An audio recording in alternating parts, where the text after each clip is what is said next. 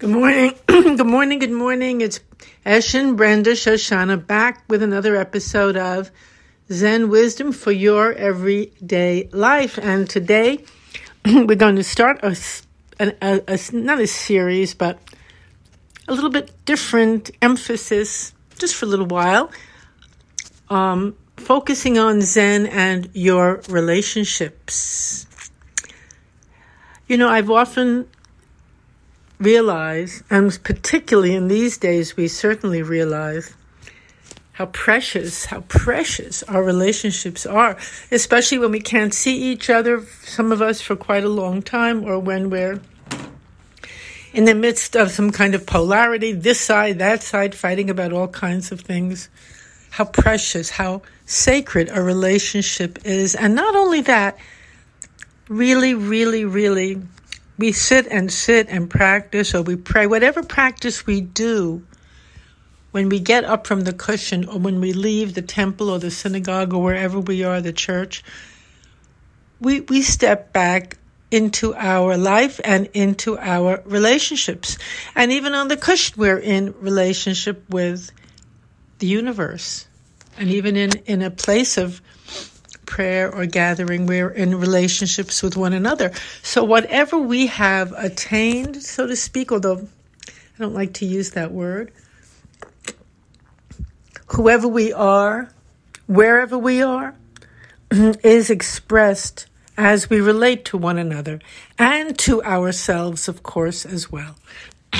Because we are as if another to ourselves.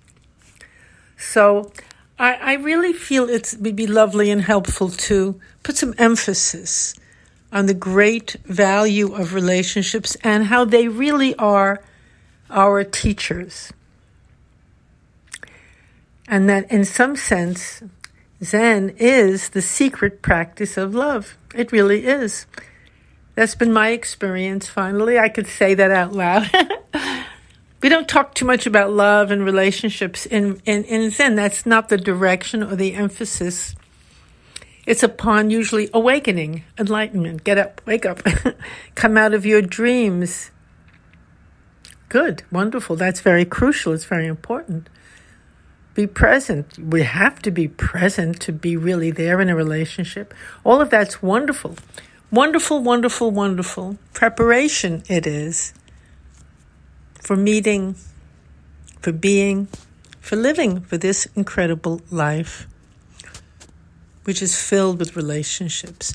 And right now, so much of the discord and disarray comes because I think we're all mixed up about our relationships, who the other is, who we are, what we are dedicating our relationships to and our life to. Very big questions, koans, that we don't even pay attention to most of the time.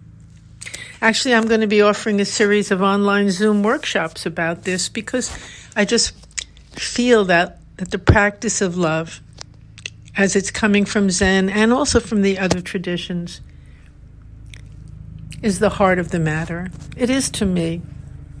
The very heart of the matter.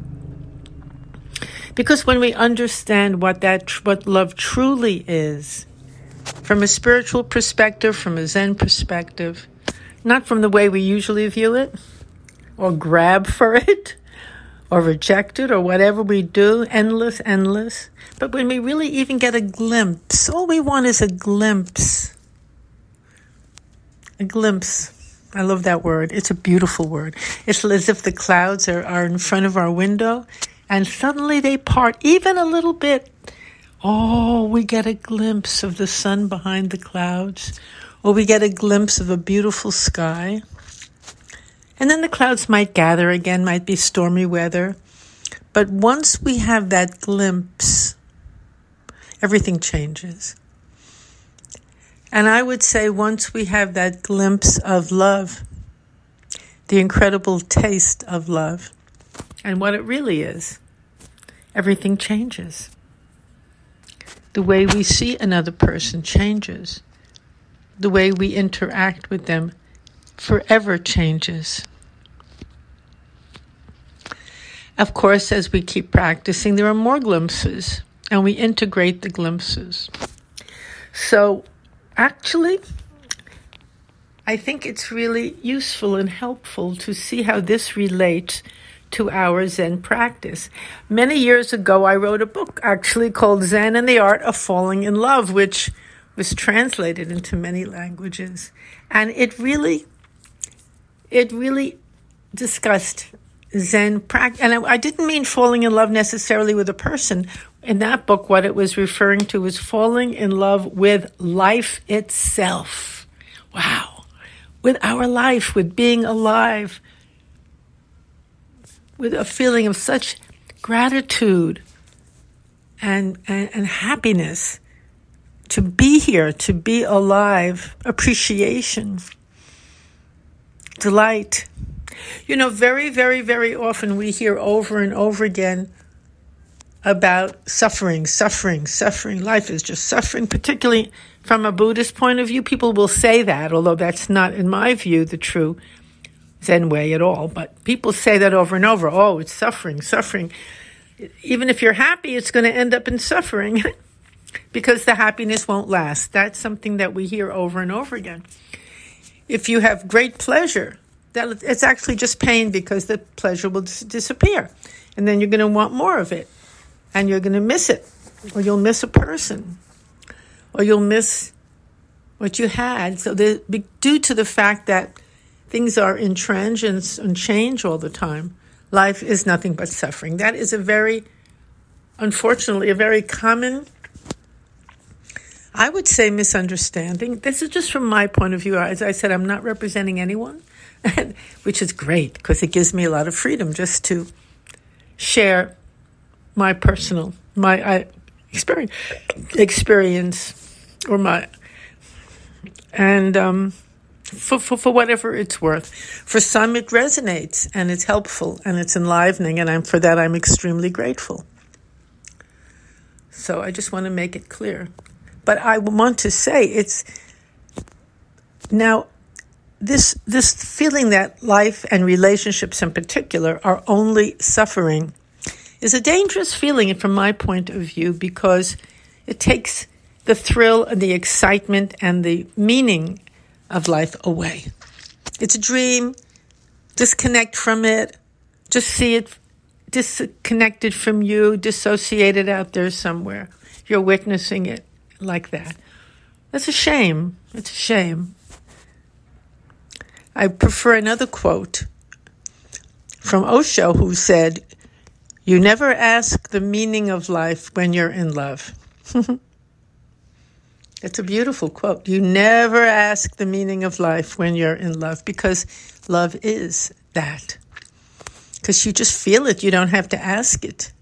Everything, when you have that feeling of love, things become clear too.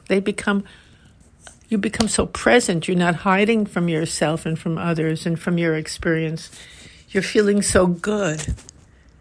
You're feeling a great deal of beauty. And the secret, of course, is that you're feeling love. Your life is bathed in love for the other one you're in love with, and hopefully for everything as you grow. And that is not suffering when you can experience and feel that love and share it, because just by feeling it, it goes out there into the world. Even through what look like dark moments of suffering, when that love is shining, you even appreciate that experience that might seem dark at the time. Somebody will say, I lost this person who I loved. I'm not saying it's not very painful, of course it is. Of course. But even within that painful feeling, you've had the opportunity to love that person, to know that person, to grow with that person or with people or with whatever the experience is. And when you say, I love life, it's meaning I accept all of my experiences as precious. As precious. I would like to maybe start this little chapter by telling a little story about, in this scripture, there is a story which says when a couple are getting married, seem to be anyway at the peak of their love.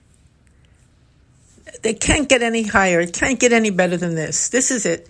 This moment is the peak. Everybody's here. We love each other. We're in love. Everyone's come to bless us, to celebrate with us. This is the peak. And the teaching says, no. That's not the peak. It's only the beginning, the very beginning. Because you're the person who has been brought to you for you to marry, your partner, that person is your teacher in what it means to love. Wow. That's quite an amazing statement. Your husband, your wife, your girlfriend, your boyfriend, whoever it is, your child, your friend, doesn't matter how you call the relationship, but whoever is brought to you, the waiter who's serving you your food, the doorman, everyone actually is your teacher in what it means to love. They're all your Zen teacher in what it means to give, to be present. They're teaching you. They're showing you. And when they upset you, or when, unfortunately, maybe something goes wrong, they leave, or they're not there, which is more than upset, can be very painful. Yes. But even when that happens, it's a great teaching in what it means to love. It's like a Zen koan.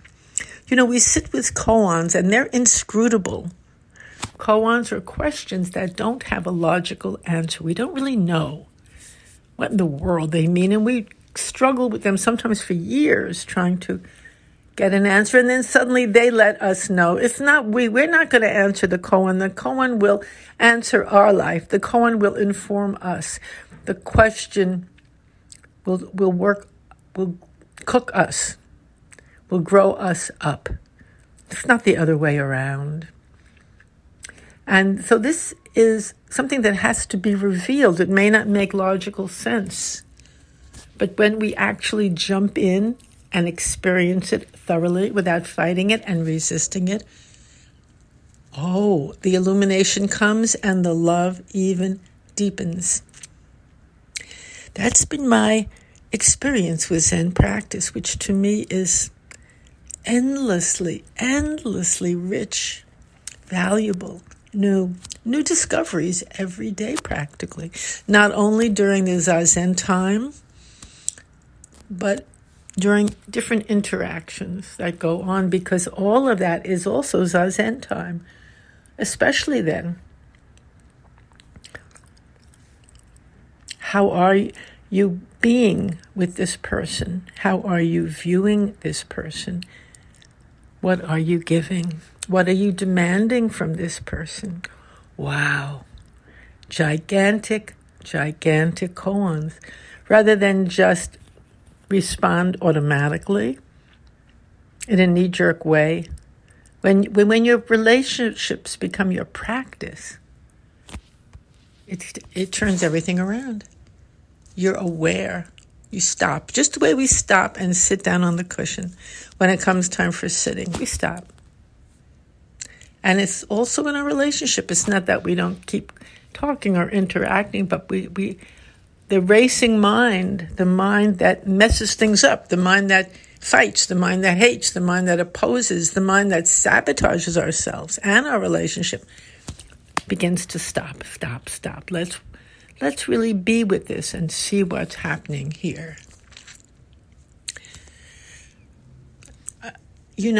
When I first came to the Zendo, many years ago, we took off our shoes very carefully, and there was a shoe rack when you came in, and you put it on the shoe rack. And some people would just throw it in any old way. And the head monk at that time, he was downstairs while we were coming in. He would throw it on the shoes on the floor to that person and say, no, carefully, take them off carefully, put them on the shelf mindfully, carefully, respectfully. These shoes have been taking care of you. Take care of these shoes. The way you treat your shoes is the way you treat everything in life, including your relationships. Do you just mindfully, with a lack of mindfulness, take them off, throw them here, throw them there? How are you treating your relationships. How are you treating this person? How are you treating yourself? So this is part of our exploration of Zen and relationships. And I've left you a few koans for today. We're having actually a Zoom workshop on January 23rd. So if you'd like to join us, let me know. My email is topspeaker@yahoo.com. And you can write to me and I will give you more information about it. There's also a web page for that called simplelawsoflove.com. Anyway, I want to really thank you for listening to this podcast and for your beautiful emails and comments and questions and discussions. And the website for the podcast is www.zenwisdomtoday.com. And I thank you again. And I also say, take any one of those points and just begin to notice how you are in your relationships. Not how the other is. We're always worrying what they're doing. No. How about just take it back a minute? How are you? How are you relating? What do you want from this person? We're going to explore this more and more, and I thank you again so much for listening, and have a really, really beautiful day. I wish you all the very best. Bye-bye.